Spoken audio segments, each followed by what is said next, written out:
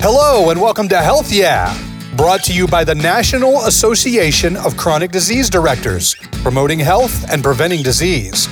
You can find more information about NACDD at chronicdisease.org. As always, I'm Joseph Rhodes, your friendly podcast producer.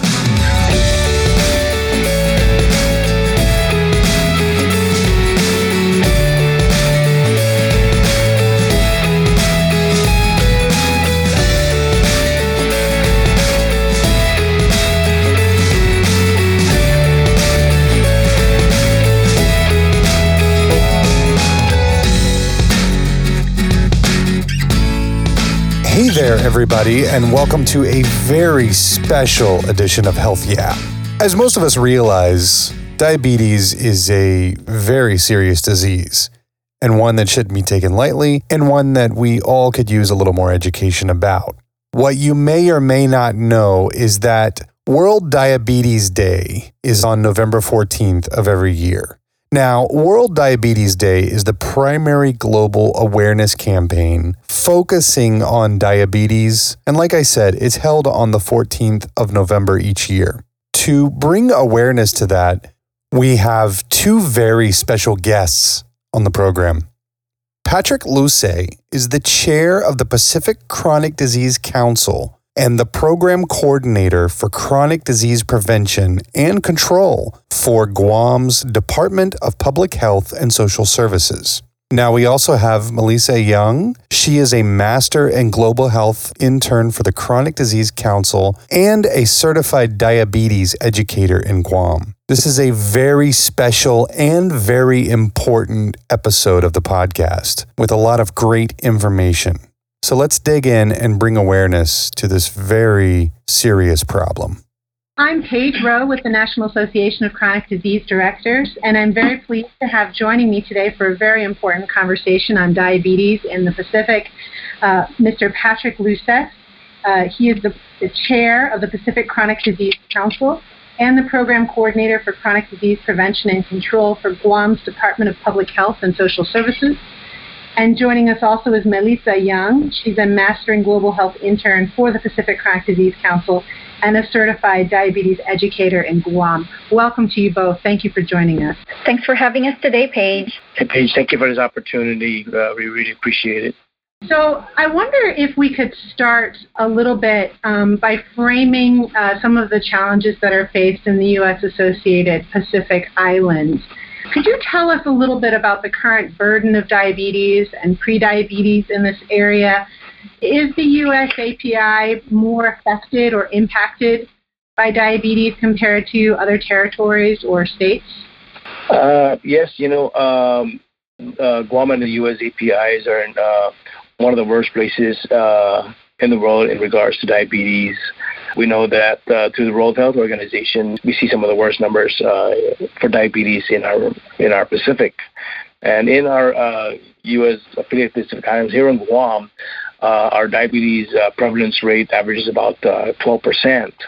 And one of our neighboring countries, American Samoa, we know is at about almost 50% or at about 47%. So we're seeing some of the worst numbers here in our Pacific. So we're very vulnerable for diabetes. Those are really significant numbers. Do you feel like the rest of the world is aware of the challenges that you face, or is it something you're really trying to call attention to? We've been working very closely with CDC and WHO in the global arena, and the good thing is that we're all trying to strategize on addressing the issues of diabetes, and so we're all starting to get aware of what the diabetes burden is among our different countries, and so there is a movement to try to work in tandem in addressing the issues of diabetes.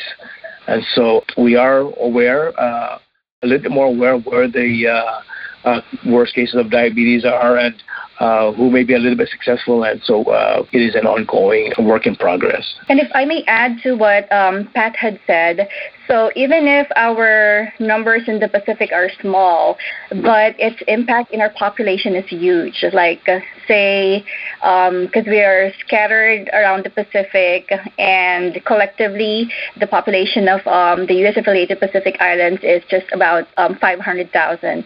But even with that number, close to about 20% or greater of the population is afflicted with diabetes.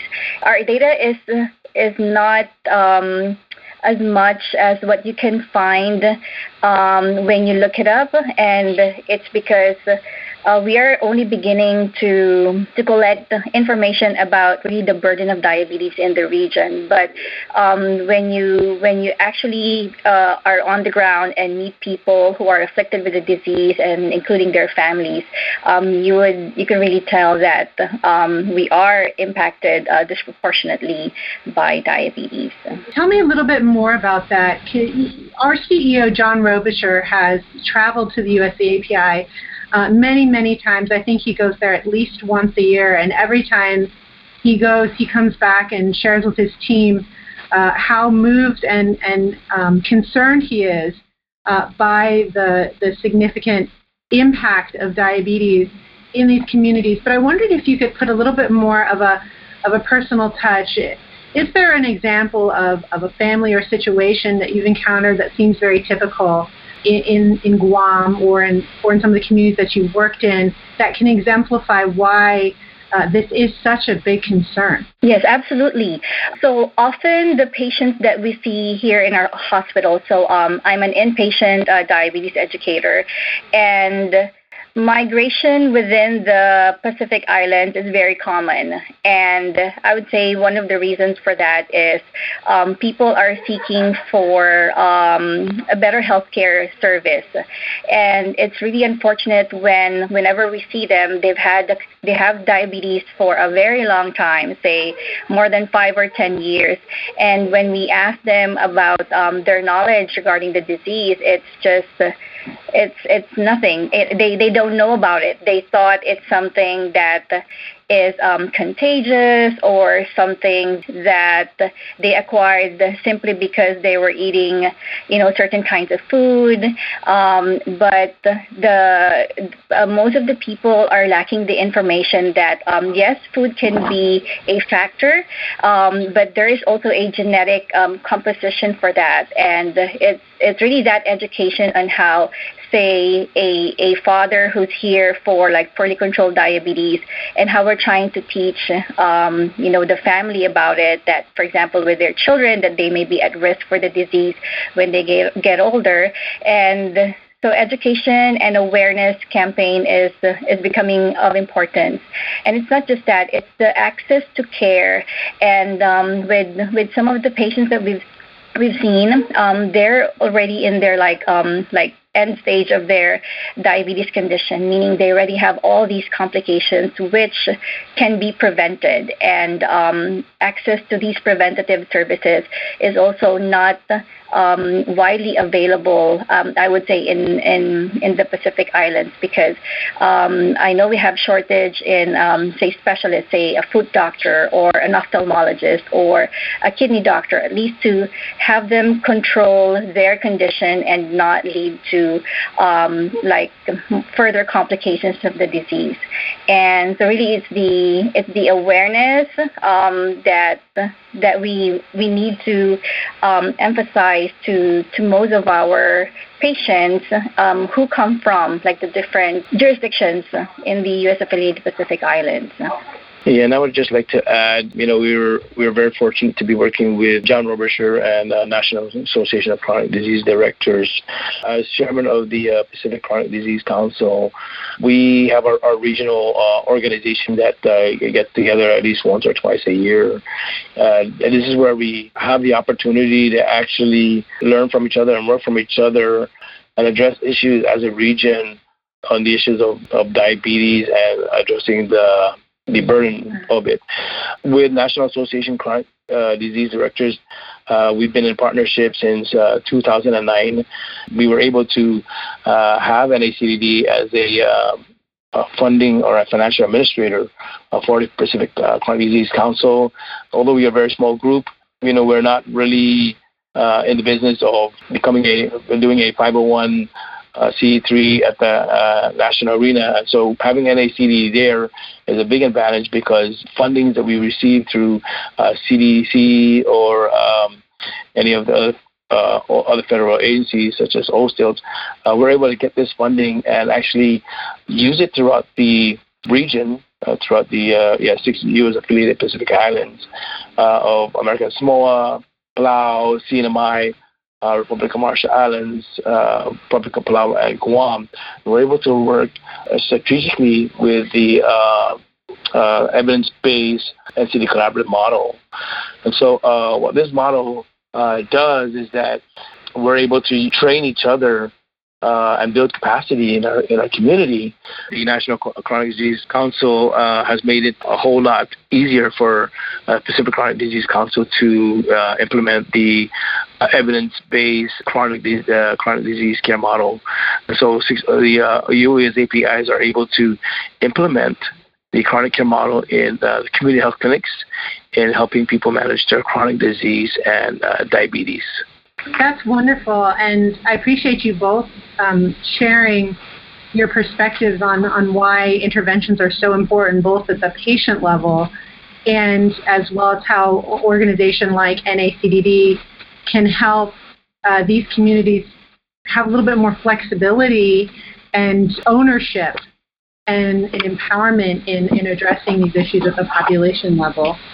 We talked a little bit about this at the very beginning, but I wondered if we could dial back to how culture and, the geographic location of USAPIs interplay with chronic disease risk. And Melliza, I know that you mentioned earlier that there was a lack of education and understanding about diabetes, and I think you might find that in many places throughout the United States. That's not solely relegated to the USAPI, although there are many cultural differences and genetic reasons why some communities may be more at risk than others. But could you tell me a little bit about the specifics regarding how being a group of islands and where you're located may interplay with the chronic disease burden there? I would say it's our unique geographic location. We are remote in a sense that we don't have that much access to whether with some of the food or say services, and also with in terms of the culture, some of the traditional foods that we come to embrace in the island are somehow are known in fact to be high in carbohydrate sources.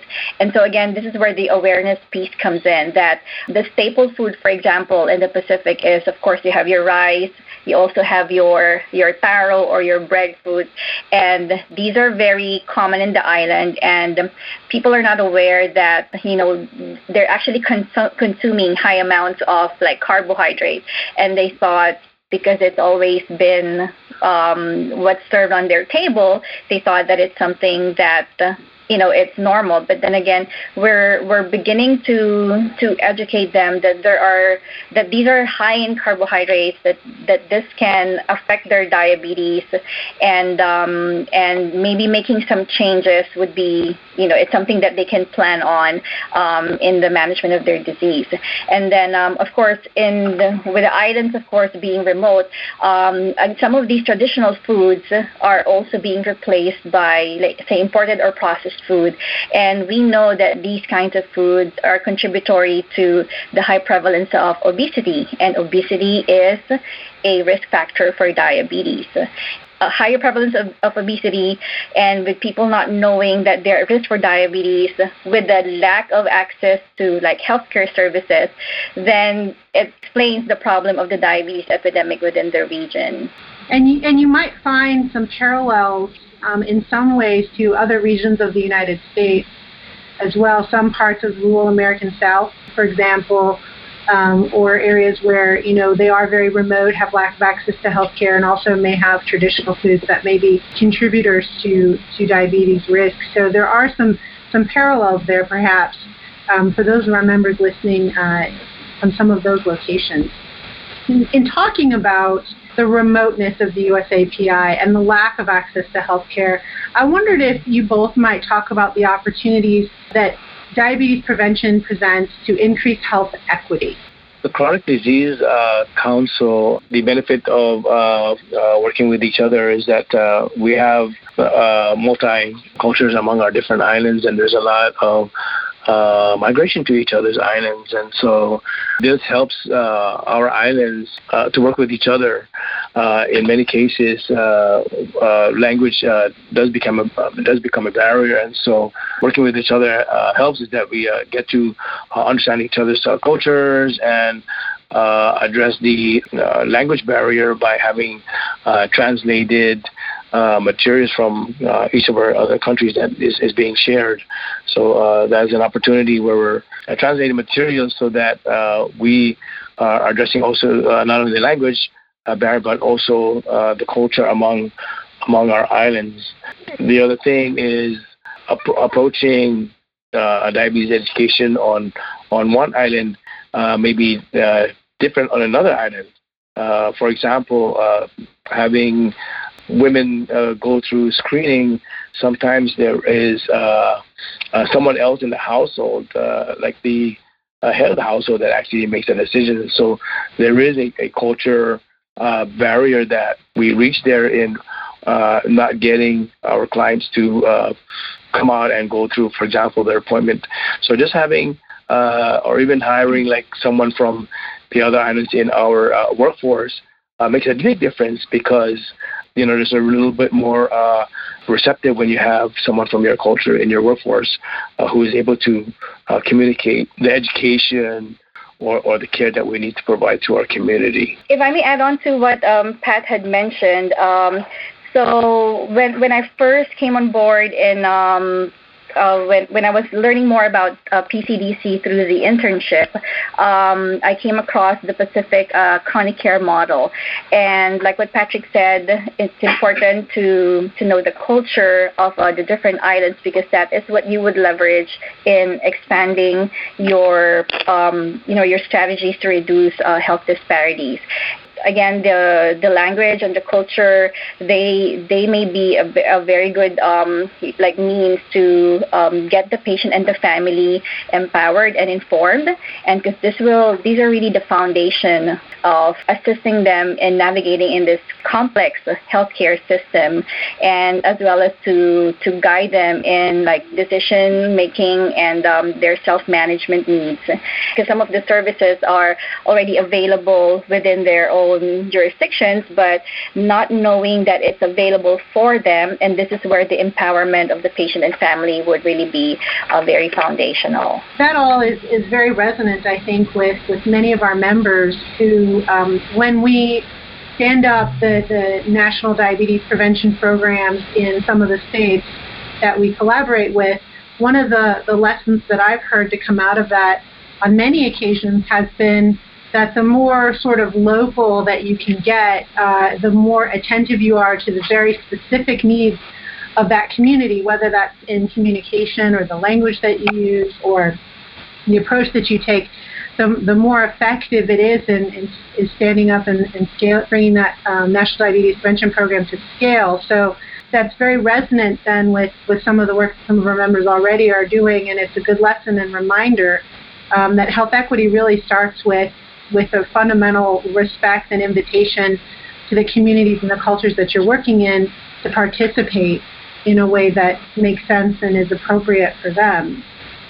So I think that's a great lesson. I know we've talked a lot about the challenges and the concerns. We've talked about how, Melliza, you see so many patients come into hospital who have delayed or not been able to access treatment, and that's resulted in a lot of complications.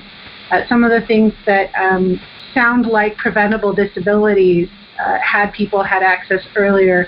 And I wonder, given the enormity of the challenge, what is the message of hope that both of you might share with your listeners in USAPI and with members who are hearing about these challenges? Is there a success that you would share, an opportunity? To me, what I always tell our patients is that because diabetes is a chronic condition, so it's not going to go away.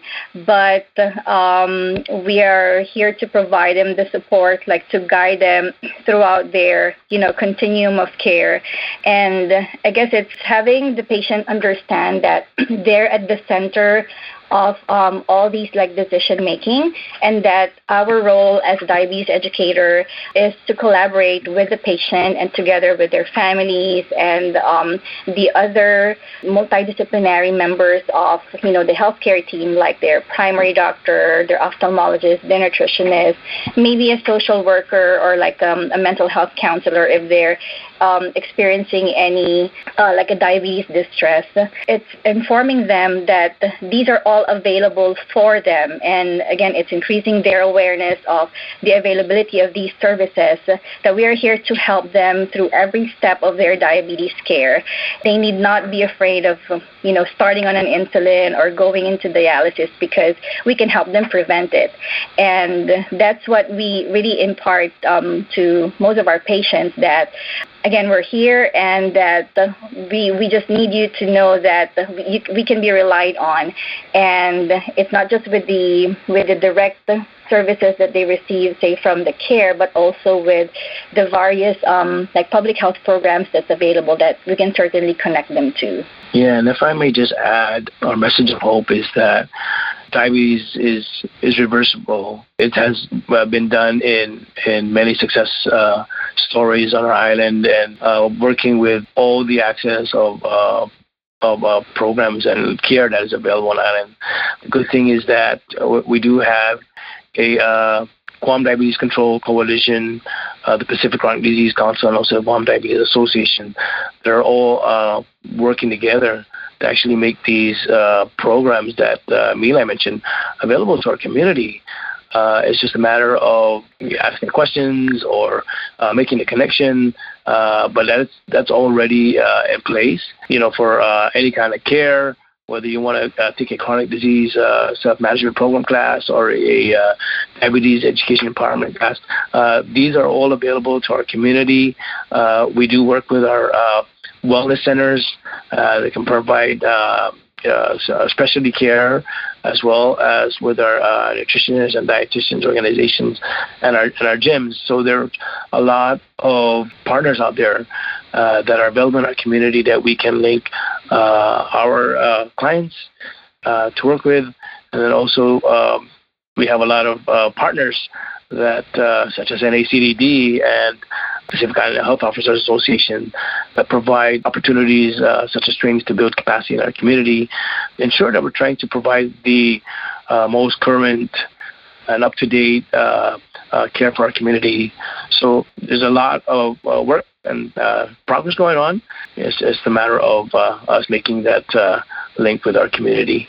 And I really appreciate all of PCDC's efforts, because for what we encounter here in Guam, when we see patients, say, who are coming from say from Chuuk or Ponape or the other islands, and when we know that, say, they're planning on coming back to their island, we tell them that there's also a chronic disease self-management program that you can find there, and they're really surprised that some of these services that's on Guam is also mirrored in the other U.S. affiliated Pacific Islands, and again, it's letting them know that this is something that's it's a collaborative effort that's done, say, through PCDC and NACDD and the other global health partners. And it's something that we constantly tell them, and they're very surprised but appreciative about knowing that it's also available to where they're from. Yeah, and you mentioned some of the success stories. In April of last year, we were honored to announce with you some of the major impacts from the Pacific NCD Collaborative Initiative. For example, a median drop of A1C of almost 1% in Majuro in the Republic of the Marshall Islands, and 0.7% in the Republic of Palau. And as we know, each percentage point drop in A1C lowers the risk of diabetes-related microvascular complications by about 40%. So that's one example of some of the important work being done. There's also been better improved blood pressure control in the Federated States of Micronesia, the Republic of Palau. Regular foot exams were being implemented in Maduro and Cosray.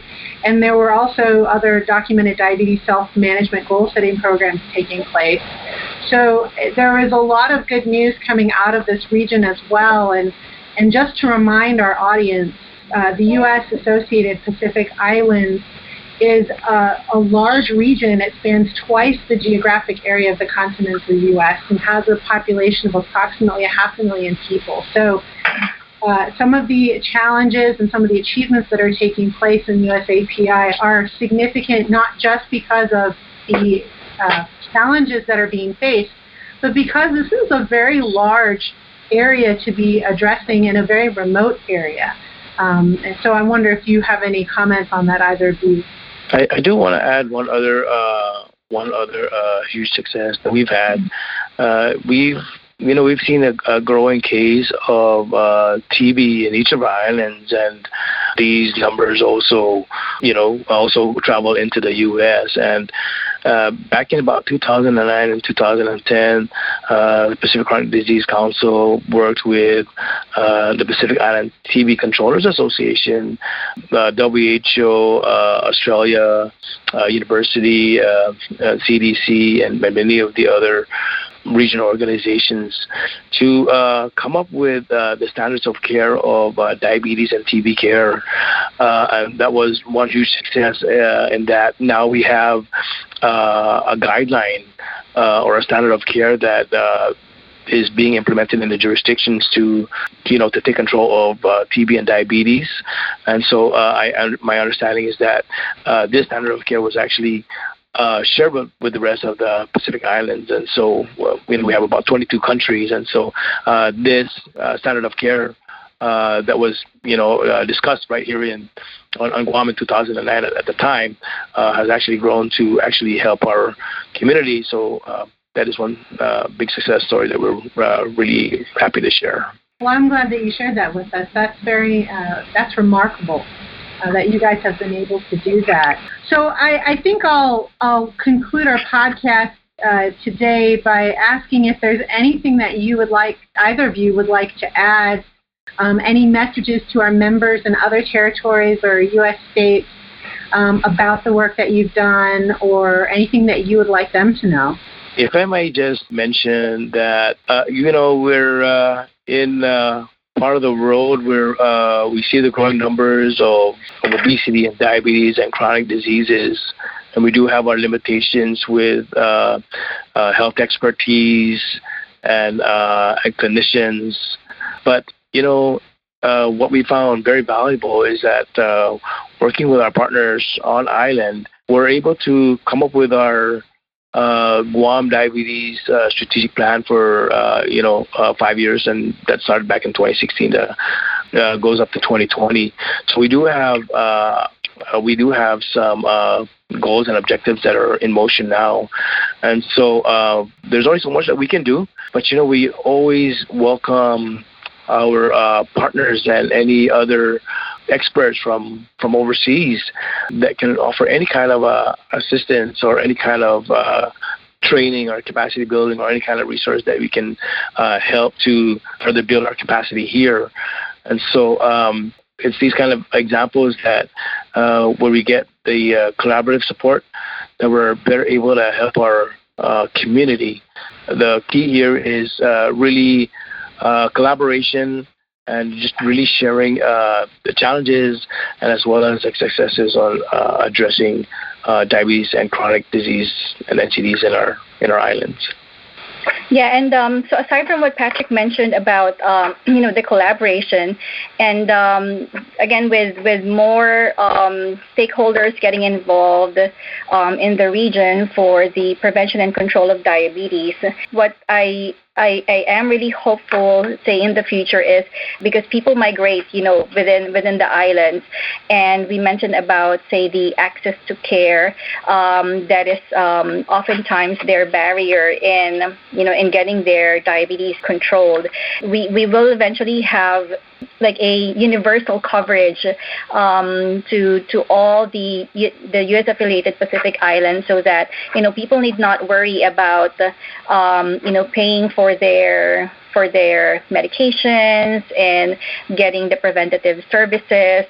And I know with the ongoing collaboration now with the different stakeholders, and I believe this is something that can be done in the future, and I think that will really strengthen the health systems in itself and within the region in prevention and control of diabetes, and at the same time could really reduce the disparities in the region. That's excellent news to share, and it certainly pushes forward a little bit some of our states working on trying to get insurance coverage for diabetes prevention activities that encourages them a little bit to see where they can go to keep up with that very bold and important program that you're working on to provide universal coverage for the diabetes care. We really thank you both on behalf of all of our members and our organization for taking the time to talk with us today about diabetes and USAPI. It is such a challenge that you face, but our members and our partners are here and are very proud to work with you and inspired by how you are addressing the challenges that you face. And for any of our listeners who'd like to learn more about the work that NACDD does in collaboration with the Pacific, you can visit our website at chronicdisease.org. Are there any websites that you'd like to share with us? We do have a website for the Department of Public Health and Social Services. That would be dphss.guam.gov. We do have a Facebook page that we share a lot of our activities that's going on. It's Live Healthy Guam, so we invite you to link to any of those sites. Yeah, also here in our hospital, we have grmc.gu. So our patient education services has a link within that website of some of the information materials and resources that's available to everyone, and it includes like the brochures that we've developed in-house, and some of them have been tailored for diabetes, like managing low blood sugar, and also like the schedule of the chronic disease self-management classes that we have collaborated with the Guam Public Health. Wonderful. We'll be sure to link to those in the information we provide in the description of our podcast, which are available on iTunes, SoundCloud, and on our website, chronicdisease.org. Mr. Patrick Luces and Ms. Melliza Young, thank you so much for joining us from Guam to share with us your experiences, challenges, and opportunities preventing and controlling diabetes in the U.S.-associated Pacific Islands. We really appreciate your time today, and for the rest of our listeners, you can catch more Health Yeah podcast episodes on our website. Thank you both, and have a great day. What an amazing conversation that was, and there was a lot of insight in that episode. Diabetes is one of those things that affects you, if not firsthand, then probably secondhand, somebody you know, a friend or a family member, and it's a serious issue. So I feel like bringing awareness to that is really important, and I think the two people that we had on the podcast this week were great for doing that. If you'd like to know more, you can go to www.dphss